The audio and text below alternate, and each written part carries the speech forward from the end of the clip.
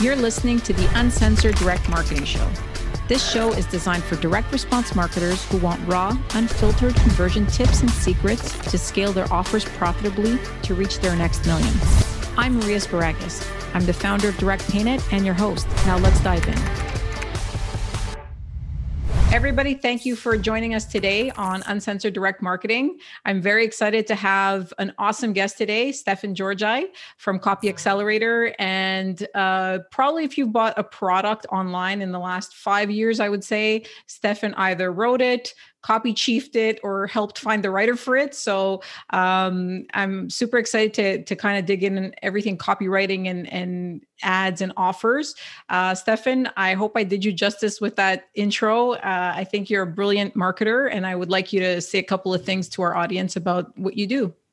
Cool. Yeah, absolutely. No, you did do justice indeed. And really glad to be here. Thank you for having me, Maria. And yeah, so I'm a direct response copywriter, a marketer, an entrepreneur. I do probably too many things, but the big crux of it is helping both businesses and freelancers to sell more of their products and reach more customers and grow their businesses, primarily through the written word and sales funnels. And that's really at the crux of what I do. I think that's minimizing what you do, Stefan. I'm gonna come in here and say some more. So, I'll explain how I know you for our audience. So I'm part of Copy Accelerator. It was so random. Justin and I worked together briefly. Justin is Stefan's partner on Copy Accelerator. I think it was through Ty Buckles, who used to work for Shoe Money. I was introduced to Justin, and he needed a merchant account back then, and he was starting his business and so forth. And then I kind of came up and saw him on social media and started following him. And I was just in the place where my business I was just kind of doing the mom and the entrepreneur thing, which was getting me like super.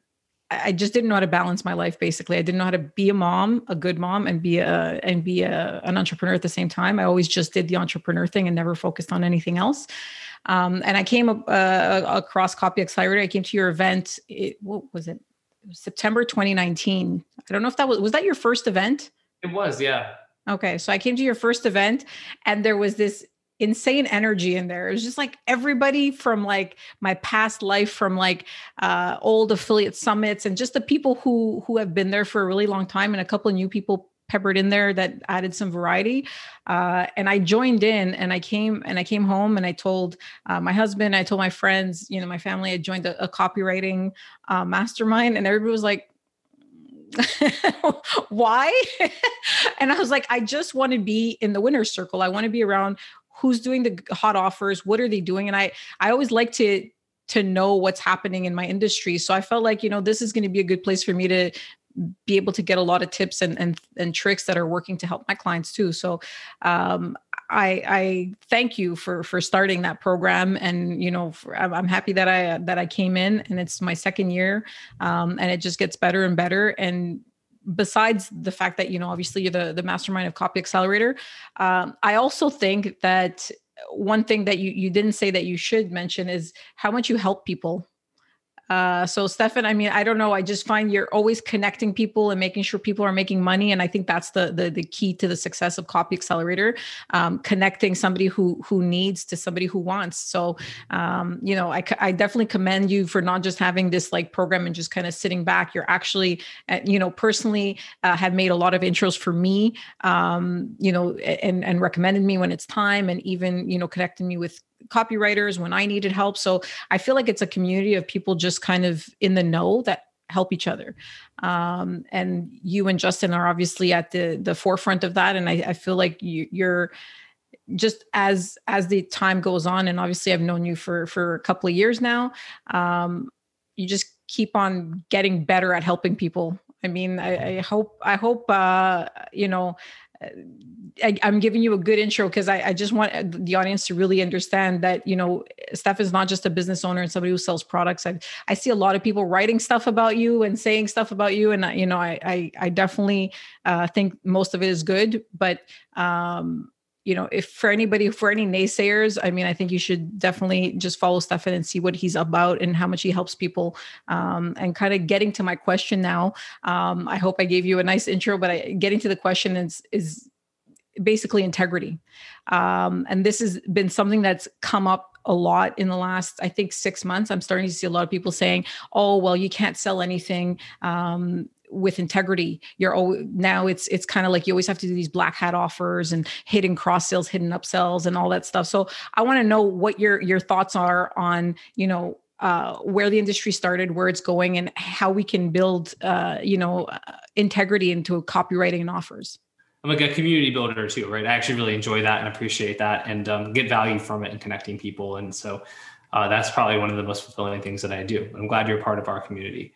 Regarding integrity, where did the industry start? I wasn't there at the birth of the genesis because I'm kind of late to the party, like 2011.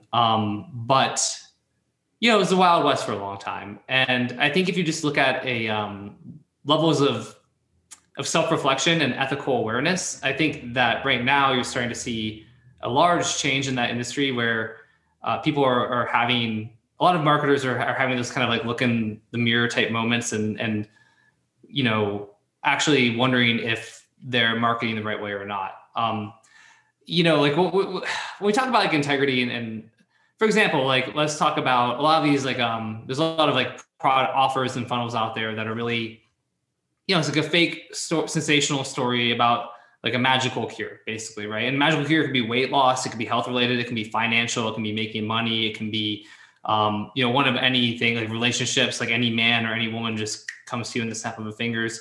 It's sort of like there's a lot of those offers that are, sensational, they're made up, and then they're making very, very large claims that are not reasonably, the average person who buys the product shouldn't really reasonably expect to experience the benefits that are being promised in the marketing, right? And that's been going on for like forever. But I think you're starting to see a bit more of a reckoning. There are more people speaking up and questioning if that's really right or not. Because I think one of the big, when you come into the industry, like I think for me, I did all that, by the way, complete ownership, right? I totally wrote tons of copy that was like that. And I thought, oh my God, like I'm getting paid to make up these crazy stories and this is so fun. And, I'm like, oh my gosh, people are going to believe this and really buy this product. And it wasn't like trying to sell bullshit products. I always thought the products were pretty good. But I knew in my heart of hearts probably that the claims weren't going to match with the experience. But the justification was always like, well, there's certain people who will get this product, really actually use it like they're supposed to, and will get those results.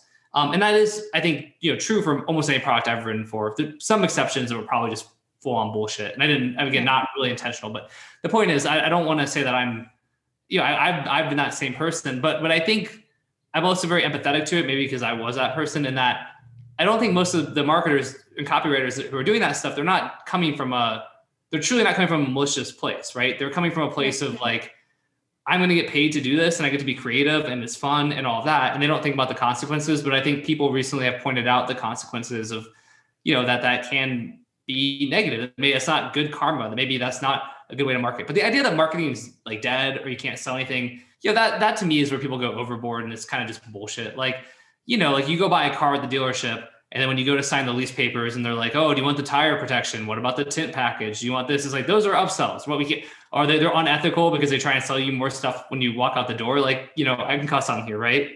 Yeah, for sure. Yeah, get the fuck out of here, right? Unscripted, uncensored. Okay. Yeah, it would be weird if it was like, except for when it comes to language. And like, all marketing is storytelling and myth making and things like that. So I think that I really think the problem and I actually think it's getting better. And most of the people, even in Copy Accelerator, right, are building real brands and they're actually very conscious about the claims they're making and they're doing that. So I honestly think that the industry is already getting better. I think there's some big outliers. There's some big players who are having a lot of success with very sensational marketing and people point to them and kind of feel like the problem's worse than it's ever been. I actually think the problem is smaller. It's getting better than it has at any point and it's continuing to get better. So I don't know. I think that marketing is great. I think people it's good for having these conversations.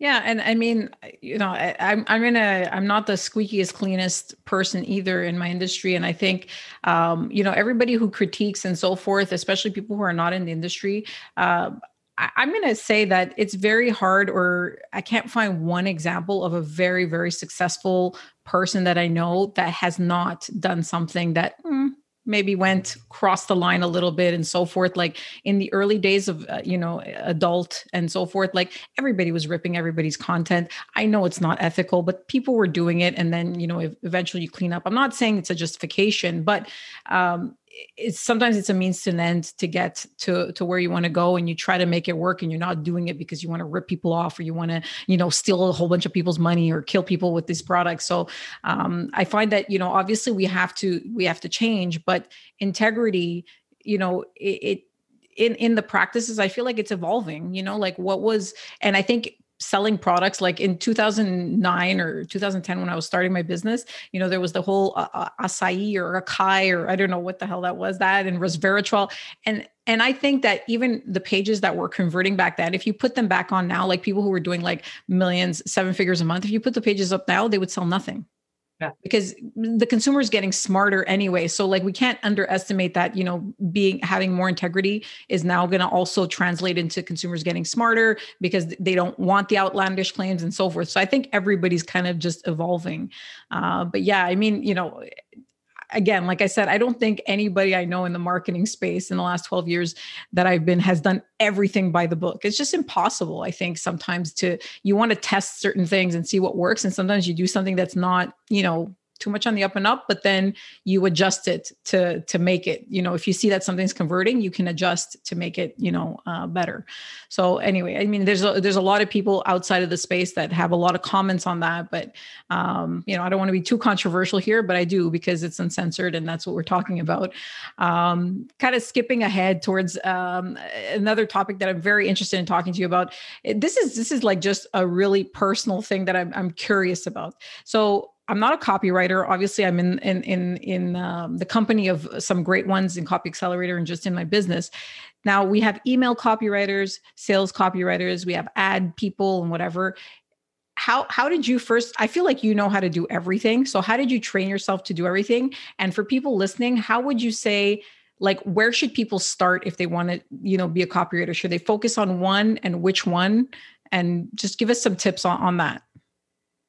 For sure. It's a great question. A lot of the time people, especially copywriters early on, hear that they have to find a niche. So a niche being like a category, right? Like, oh, I'm a health copywriter. I'm a financial copywriter. I'm an email copywriter. I write sales letters, like all that. I personally don't really like that advice. There's some caveats. We'll get into those in a second as we talk about where to start. So, I mean, for me personally, I just like when I discovered that people were paying me money to write, it was like, just winning the lottery right there. So I had a corporate job in South Florida. It was my last job I ever had. And as soon as I got paid to write, I like put in my notes for that job and I quit. I was like, oh, that's it. Like the belief factor, exploded. You're like, oh my God, it's actually something that I can get paid to do.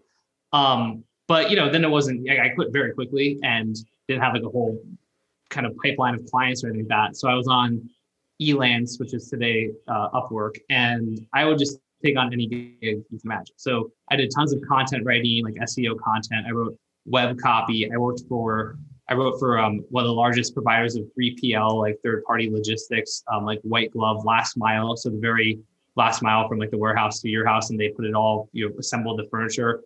This company, like a Fortune 500 company, I wrote a bunch of their web copy, but through an agency that hired me. It wasn't like I wasn't some rock star.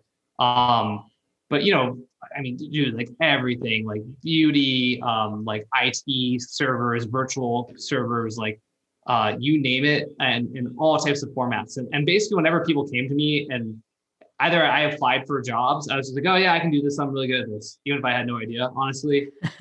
Or people would fake it till you make it. That's totally what I did, 100%. And or people would hire me to write like blogs for them. I'd do a good job, and they'd be like, oh, thanks, but our website, guy.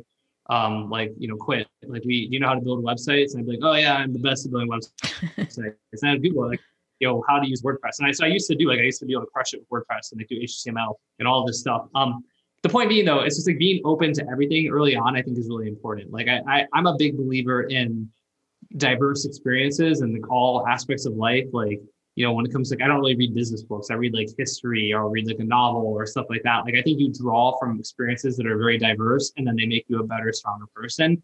And the same comes from marketing and copywriting. So that's how I did it. And I think in general, for people who are starting out with copywriting, they should do the same thing. If you're gonna, if you're trying to make money as a copywriter, I definitely don't think you need to find a niche. I think honestly, sometimes the best advice is really go get hired as a content writer, because it's really pretty easy to get hired as a content writer, which is like annoying kind of, right? And you're not gonna get paid that much. Maybe you get paid $15 like an article or a page, or 20. But if you can start right on an hour, okay. I mean, if you're broke right now, right, and you start getting paid $20 an hour, that's $40,000 a year, which is better than most jobs you're gonna get coming out of college, or even for a lot of people in America their entire lives, right? Yeah. And so plus, okay, now you're getting paid to write. So you're thinking of yourself as a professional writer. You're writing headlines. You need good headlines for every article or piece of content you write. You need subheaders. You need a good opening sentence. I actually think like starting with content writing can be a really beneficial thing. And if you're really not going to do that because you feel like a little more advanced and you kind of know about copywriting and you just want to, go into that world, then generally email copy is the easiest because it's short. You'll learn how to write really long form copy. Like I have a whole methodology to that, the RMBC method. But I've had people get good really fast, but really fast can be like a couple months, right? And that is really fast. But email, it's like you could just, if you really look at what's working and just copy it, basically like model off of it, you can start writing really good emails in a couple of weeks. So probably starting with email copy is the best place to start. Okay. Well, I mean, that's interesting. I hear the two schools of thought. I hear people say stick to a lane, pick one thing and just kind of crush it. And now you're saying something very interesting. I'm in your mindset. Like when I was early on in my career, especially like when I was getting jobs, like I was offered the job at Pornhub. It was like, hey, do you want to come work for a porn company? I'm like, yeah, right. I was like, I don't know anything about this. I don't even know what SEO is. I have no idea anything. So sometimes limiting yourself is actually gonna, and then I learned about payments from there. So it was like, had I not taken that job, that was like, I was the affiliate manager. I was like, what am I going to sell people? Like, I don't get this, but not having taken that job would not have led me to the path that I'm here today. So I feel like sometimes the advice is always like, pick something, be specific, just stick to it. But I think at the onset, you just have to be kind of like, do anything, like you said, be a content writer or whatever. And just, do the best that you can. And I think in general, like when I hire people, or I'm sure when you hire people, it's like, if you feel like somebody's willing to try and like fix what they're doing and listening to advice, like you're going to work with them again, they'll if they fix it. Obviously if they give you something shitty and say, give me my $100, then that's it. But so it's very interesting. So you would say email copywriting is like the easiest skill, and then long form sales. How about ads, like writing ads? Like what kind of skills do you need for that? Or like, I guess it's different than email. Does it convert the same, you think, or? Yeah, I think that, and just to finish that one thought on that too, because I think like today I write 90% health copy, right? So I am niche down, and I'm like probably like the most, I don't know, the most successful active health copywriter, right? I can't think of anybody who does more of it, has more wins than me, anything like that. And like, that's not braggadocious, it's just where I'm at today. But like, it took a long time of doing a bunch of other stuff to get to there. So the point, you can niche, right, you do payment processing, right? Like you're niche down now, but like early on, like to your thing, it's like, if you close every other door around you, you're just closing all these other opportunities. And I think it's important to be open to opportunities as you're, coming into this world. I think ads are kind of on the same level as emails. I think that ads are maybe a little bit, just, I don't know, maybe I'd rank them as slightly more difficult. We're talking like Facebook ads type stuff, right? I think a lot of it honestly comes down to having to be so hypersensitive with the language you're using. Cause like, what we call compliance. Cause again, let's operate from the world of the assumption that we want everything we do to be compliant, like ethically compliant, right? Legally compliant. But then there's like Facebook compliance, which is not ethical or illegal. Facebook compliance is like fucking Facebook's algorithm woke up on the wrong side of the bed and you said like, you're tired of, and they said, your whole account's banned. And you're like, what the fuck, right? It's crazy. And it's like, I have friends with like jewelry stores that like get banned, people do, like everyone gets banned on Facebook. It's the worst. Facebook just wants it's like they need the money, so they kind of let it slide, but they like want to just have like be TV. They want to be TV from like when TV, like when it was just like broadcast, big brands, messaging stuff with no direct response, like no calls to action, basically, except for to like visit a website and view some like boring ass content. I mean, honestly, like Facebook stock's down today. I've been a Facebook stock holder for a long time. I'm for the first time in my life, like pretty seriously thinking about dumping my Facebook stock because I just don't. I'm not, again, not a recommendation. This is not financial advice. No, right? This is what we're doing. We're going to be start giving people advice on their finances too. That's the unscripted part. So everybody dump your Facebook stock. just kidding. But interesting that you say that. Yeah. I just don't think Facebook is, unless they have a drastic shift. And I think the thing is there's other opportunities and avenues now, whether it's like TikTok or YouTube or whatever else. I mean, yes, Facebook's really big and they own like Instagram and they have virtual reality and there's other reasons to like them, but I just, I don't know. I think Facebook's had their heyday. So the point of that being with writing a good Facebook ad, I think just because you have to be so careful of everything you say, and I think email is even easier coming up because you don't have to be quite so like restrained. You're not as worried about the algorithm, hating you suddenly and screwing yourself or your client over. Yeah, I mean, I find that I'm starting to hear a lot of disdain against Facebook, and there are a lot of other avenues, but people still kind of want to stick to Facebook because there's a lot of traffic there and stuff like that. But writing an ad, I feel on Facebook, I mean, maybe I'm just not like an expert in this. I feel like the ad buyer, the person who's actually buying the traffic and really honing in to who the audience is actually even more important than the ad copy. So it's almost like in order to write good ads, you have to be a good traffic buyer. Like, would you say that's accurate? Like, what's your experience with that? I don't think you have to be a great track. I think it was helpful. I would say, honestly, all the best media buyers I know though, are actually very much like copy focused, and they'll always be like, it's actually like really just like the copy and like the image basically. Okay. But then, I mean, and that's them oversimplifying it. Cause they know how to do the targeting. They're being smart with their like ad sets and their budgets and all that kind of stuff. But they feel like generally actually feel like copy is like one of the hardest parts and the most important parts for them. So I think copy is still really important. But yeah, you need both. I don't know. I mean, buying your media is kind of, it's tough. So I don't know. It's, I think there's both sides to that for sure. Yeah, I mean, copywriting and media buying to me kind of goes hand in hand. Like you can have a great copywriter and a shitty media buyer, and you're back to square one, and it's right. The opposite's true, So it's I think that these two, I guess, jobs or I mean, a lot of people do this as gig is probably a good trend to be on right now, especially when people are looking for new avenues to make money. In terms of your top 3 advice, like I know that we spoke about opening up yourself in many lanes, but like let's say you were to say somebody who's maybe a couple of years in the industry and is looking for a little bit of insight, like on how to get jobs, how to get better payments, how to charge more and all that. Like, I mean, I see a lot of people, I know you have that group on Facebook. That's like the not Copy Accelerator one. That's just Justin and right. and you, Justin and Stefan talk copy. Is that it? Yeah. Yeah. So I see a lot of people on there. I'm in that group. I can't, obviously I read randomly when I'm on social media.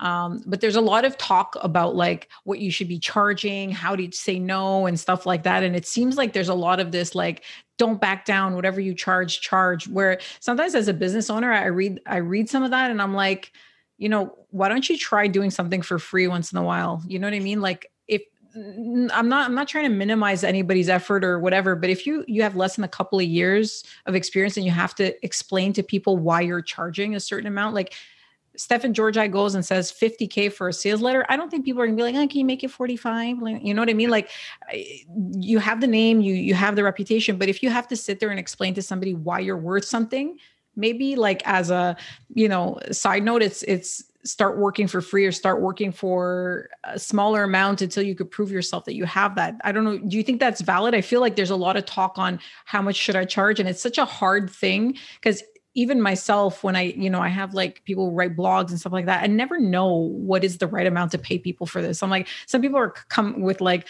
I'll do this for $1,500. And then I get somebody else who says, here, I'll do it for 100. And I'm like, such a weird thing. I'm like, I don't even know why I'm getting all these wildly different prices. So what are your thoughts on like paying and setting your rates and all that stuff? That's an awesome question. And yeah, there was just a thread about it too. Somebody who was sharing how they had a potential client who had like been basically, like you're charging too much. Like I can pay other people different amounts of money, and people were coming in right away. Like you're like, fuck that guy, But I put a response. I'm like, well, if you have like the track record and the case studies and you're like a proven writer, then yeah, like fuck that guy, and like keep charging what you're charging or charge more. I was like, but if you don't, then be way less worried about what you're being paid today and be like way more worried about, getting wins, right? Like, and gaining experience and just getting wins for clients. I think that's the part where some people skip it. And even people who've been in the industry for a few years, it's like, I don't want to be a dick, but I'm gonna do it. Fuck it. Right. So you come in a couple of years ago, you keep just like, you never really improved yourself. Like you just read a bunch of shit, but you're not like, you read a couple of books early on, you're in some fucking Facebook groups. So you like hang around in the Facebook group and talk about shitty clients and that kind of stuff. And like occasionally comment on when people are like, oh, what do you think about this headline? Nobody really likes it. But in your head, you're like, yeah, like I'm an old veteran now. Like I deserve a lot. It's like, no, you fucking don't. Right. Like, what are your wins doing? Like there's the people on, like those job boards. Like somebody pointed out to me early on where I was trying to hire copywriters. This is before Copy Accelerator. And I put in a group and basically all the writers who applied, like sucked or like they were very hit or miss. Some of them didn't suck, but it was like they'd had a couple wins and they had terrible bombs too. And then somebody was like, yeah, like if people were like lurking this job board,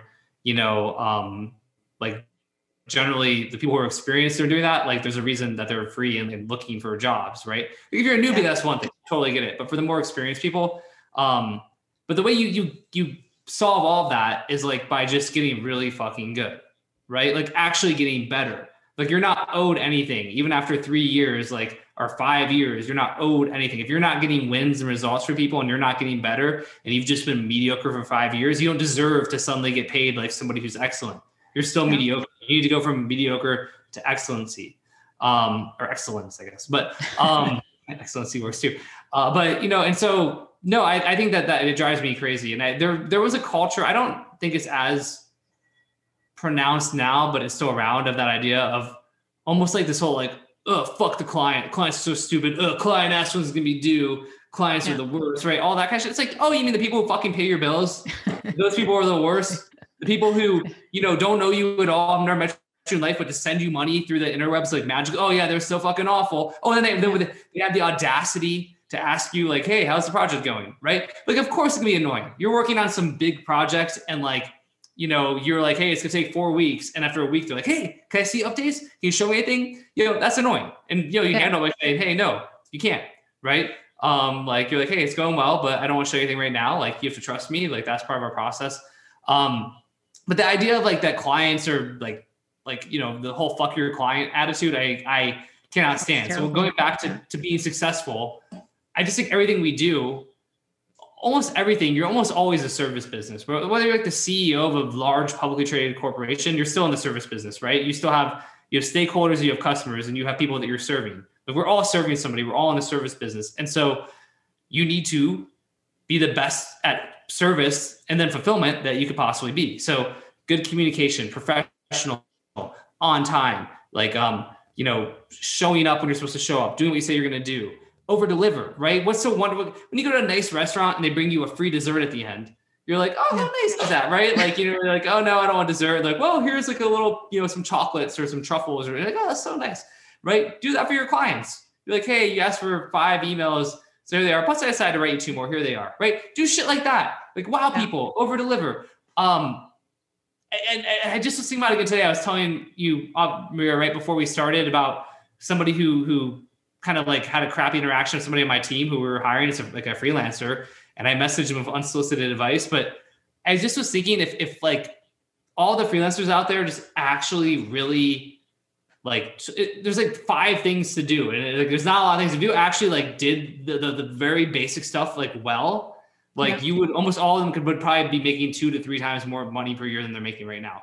And those things aren't even skill related. So again, fulfillment, become the best in whatever it is you're doing, whatever, whether it's and if you're a business owner, same thing, like make your product the best in the world. And then, the customer service, become the best in the world, world-class customer service, no matter who you are or what you do. If you just do those two things, I swear to you, you'll be so far ahead of 99% of your competition. It's crazy. Yeah. And I love that point, which is customer service. My background, I was a customer service manager. And I find that a lot of people that just do very well in the industry have a little bit of some kind of service business or customer service background where they did like call center stuff or sales stuff right at the beginning of the career.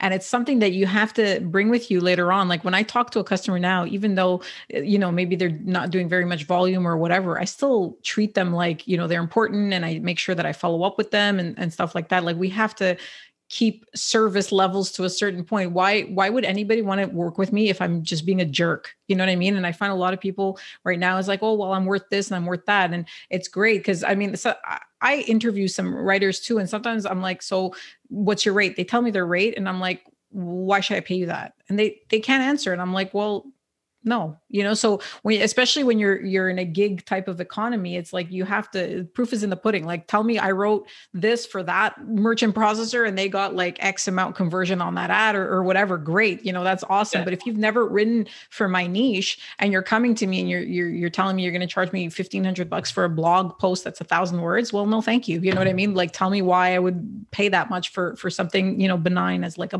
blog post. So it's good to hear that side of the coin, because I do feel like a lot of people are maybe overextending themselves in terms of like, what they are. Like, I don't want to misrepresent myself too. I also feel like sometimes I'm like, like that imposter syndrome. Sometimes when I give people my rates, I tighten up like 1 second before.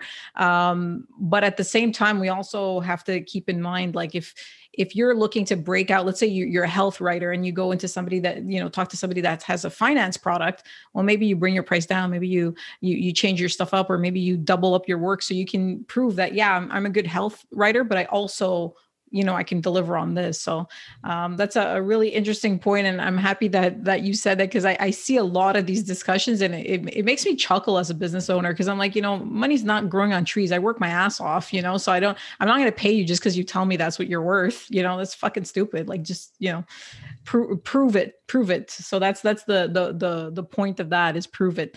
I'm going to like completely shift focus. And this is just, again, I read a lot of your stuff on social media, emails and all that. And I'm curious about the stuff that you were saying. I think it was like, must've been around Christmas time. So, but it's stuck in my head. So that's good. That's proof that your stuff is working on me.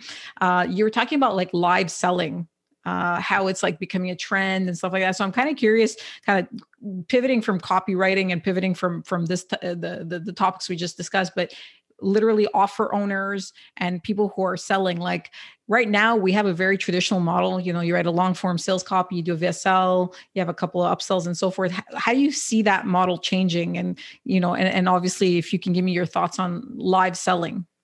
Totally.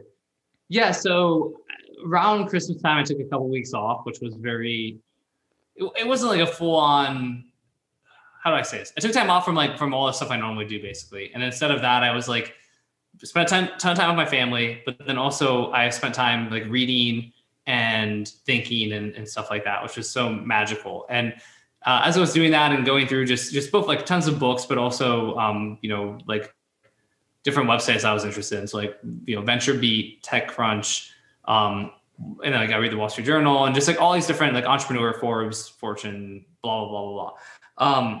But I kind of started seeing, like I'd read one thing about live stream selling before that, and kind of like was in the back of my mind.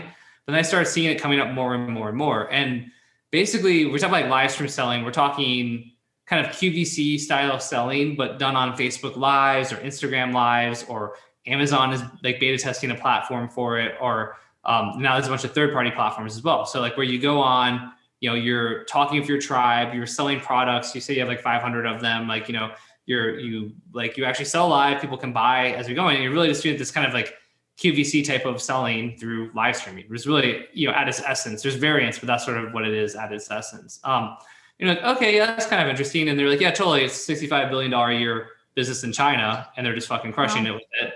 And it's projected to be like a $330 billion a year industry in the US by like 2023 or something stupid like that. And you're like, oh shit, I should probably pay attention. I'm not, the China one's pretty much 100% accurate. The US one, I can't have, it's 330. So it was some crazy number that's supposed to be in the US. And so, yeah, and it makes sense because really, I think we're at a place where people crave authenticity, community, and, they want like interactions, things that are interactive. They don't like static. I think like, the road of so much of the road of marketing used to be static. Like we talked about direct response and online being different. We talked about TV ads being static because you're at home, you're watching the ads going on. You can't really respond to it except for if you go buy a Ford and like next time you're buying a new car because you saw all those Ford ads, right? You're like, great. But in reality, like we talked about, like with the internet, you could get feedback, with your ads and you could optimize stuff. So it sort of felt like, oh, that's better, but it wasn't really, you weren't having a true conversation. And then it's like, oh, on social media, you're having a conversation. Like Gary Vaynerchuk comes out with jab, jab, hook or whatever. And it's like having conversations. You're like, yeah, but then you're not really selling. You're building up goodwill and you're like building up your brand. But I think that the outgrowth of all of this comes into like the idea of live stream selling and things like that, where you're going live, you're having conversations with consumers and customers, you're building relationships, you're being real, authentic, and vulnerable, and you're selling your product and you're telling the story. So it's copywriting galore, right? You're still storytelling. You're storytelling, about you and your experiences, about this product, about how it came to be made. You're telling stories about the ingredients, and then you're doing call to actions. You're like, all right, we've only got 150 left. Click below and buy right now. And I know other brands, funnily enough, here in the US, who have kind of done it like accidentally and had tons of success, but it's just not a big thing here yet. And I really think it will be. So I am wanting to do it with my own sort of team. Like we've talked with a few people. I'm doing so many things that it's one of those pain in the ass where it's like, oh God, I'm going full steam with this. And it's like, yeah, actually I've got like 20 other things. So I'm not, but I really think there's no agency. There's no, somebody's going to come in and just own that space really hard. Yeah. It's like Guthrie Ranker type thing and create like $1 billion company. So if any of you who watch this do that and start to get momentum, let me know so I can invest in you. It'd be great. Yeah, no, I mean, I heard about that and, we see so much on social media. So for me to actually remember something, I was like, man, that's actually, I started talking about it to just people. I was like, man, it's definitely where it's at. Like people want to interact, the whole influencer model, you know how many times I've bought something because like, I don't know, Ariana Grande put it on her hair and I was like, oh man, her hair looks great. I'm going to buy it. You know what I mean? So it's like, I mean, it's just the next step to that. So it's I mean, I would love to see what you do in that space and how I'm sure you're going to crush it, but any ventures that you have, I'm curious to know, if you're live selling and like this becomes a thing, where do you see copywriting and all this? Like, are copywriters going to write the copy for the person to read? Do you think it's going to be that scripted or you think it's going to be like off the cuff and like, where's it going basically? Yeah, I think that it'll be both. I think you'll have people who just feel so much more comfortable with the script. And so they'll have like a more scripted approach and then hopefully still go off script some. So obviously copywriters are writing that. And then I think even if like they aren't writing the full script, I think I can see that copywriters still storyboarding kind of like here's like the points we're going to talk about. Here are the different segments, but then here you're going to tell stories and helping, as a consultant, right? Helping the person who's going to go live to draw out the stories, to draw out the talking points, to kind of list them out for them. Okay. I think that's all the purview and domain of copywriters still. So I actually think there's a ton of crazy opportunities for copywriters in that space moving forward. Oh, so we have email copywriting, live selling copywriting, long sales form copywriting. We have a whole bunch of niches, but it's super interesting. I mean, I feel like this space is changing, but I also think that it's just, you have to have like, in order to be successful now, it's like this multi-prong approach. Like you got to, have ads dialed in, email copywriting, you have to have the VSL, you have to have the regular long form sales letter. Now like live selling, I feel like it's hard to pick a lane because, the people who are really making it are probably, investing in all of these things and really trying to at least crush a couple of them. So it's, I'm excited to see where it's at because I feel like we're due for something big to change in direct response. Like we've been using this model for a number of years. Interesting to see. So, Stefan, thank you so much for your time. I do have a couple of like just random stuff. I'm just going to throw out some questions. So I also follow your wife, Laura. So you guys are like the dream team power couple. And I see Laura writes a lot of, like, asks questions about crypto. So I'm going to ask you something just random. It's like not even about copywriting. Where do you think crypto's going? I think that Bitcoin will hit 100,000 this year. I think after that, I don't know where it goes from there. I think long-term, I'm still bullish on Bitcoin. And I think that's interesting. A lot of the voices and people who said, oh, it's gonna hit 40,000, 50,000, and got proved out to be right. I think it took some time. We're in like the second wave, right? Well, at least the second wave. I mean, I was really deep in crypto in 2017 into 18, and it was super annoying because like I, one of those guys who like everyone knew it was a bubble, and I'm like, no, I mean, it really is a bubble right now. And so I sold some of my stuff, but other stuff I just kept for too long, and then it started going down, and then I didn't want to sell it. But even that stuff, it's like I've had stuff I've been holding since 2017, and so it's like I don't know, like 8x in the last 6 months or whatever. So I'm actually quite happy with all that. I think that. So yeah, I think Bitcoin keeps going up. I think Bitcoin is more so though a store of value and digital gold type of thing than really the answer from a transactional perspective, right? Like it's just not a very good solution for payments, but it's great as a store of value. I think that the payment side, I'm curious who's going to win there, right? I mean, Ethereum is actually not that great from a payment perspective, but it's great as it's great as an infrastructure and an architecture. They're working on Ethereum 2.0. There's Cardano. There's so many other things. I think crypto is going to dominate more. Crypto's not going anywhere. It's definitely not a fad. It's definitely not a flash. Like there may be large fluctuations. I mean, the way the markets, everything, whether we're talking like, the equity markets or like crypto and whatever, like everything's going crazy right now. Nobody knows. Yeah. But it's insane. Yeah, it is insane. But no, I like crypto. My most annoying thing is I don't invest as much as I should because I'm like, it's a pain in the ass. Like, my bank's gonna like be annoyed when I try to wire this money into like Coinbase, and from Coinbase I'm gonna send it over here to wherever, and then but honestly, it's like I could probably have made just obscene amounts of money if I wasn't lazy. But it's on my list. Like I don't have that much Bitcoin right now. But even that, I'd still buy more Bitcoin. So yeah. That's my take. So you're liking Bitcoin, you're seeing it progress, which is interesting. So just one last one, just because I'm curious about your thoughts. You know so much about everything, so I feel like it's just pertinent, even though it's not maybe your specialty. But I'm curious in terms of like, I don't want to talk about COVID specifically, but where do you think, do you think that life is going to get back to normal in like a year from now? Like people are just going to start going back to restaurants, or do you think that like work is now shifting completely online? We're going back to the gig economy. I know it's a huge topic. I'm just looking for like Stefan's thoughts, just like off the cuff. Yeah, no, I mean, I have thought about this a lot. So I don't think that we're going to have a total shift to like remote work. I think that you already kind of seen it with some of the big Silicon Valley companies that were like, everyone can go remote. And now they're like, well, actually, right? And we saw that with Yahoo back in the day when Melissa Mayer let like the whole workforce go remote, and then Yahoo tanked and she was like, oh, whoopsie. I just think, look, at the end of the day, like a lot of people just are not going to get shit done once they work remotely. They're going to get some stuff done, but efficiency, productivity go downhill. And you can argue, well, yeah, but if your workers are happier, maybe they do more in less time. And they're like, sure, but let's measure it. And for big companies, when they measured it, turns out their workers are happier, but productivity and efficiency have all gone downhill. It's like, it's just not, it depends on the person. There's exceptions, of course, right? There's the go-getters out there. It doesn't matter where they are. They're just going to crush it because they're just like workhorses and machines and tanks, and like, God bless them. But so from big companies, I don't think we're going all remote. I think we'll actually go back to the office, and people will be surprised by how many people do.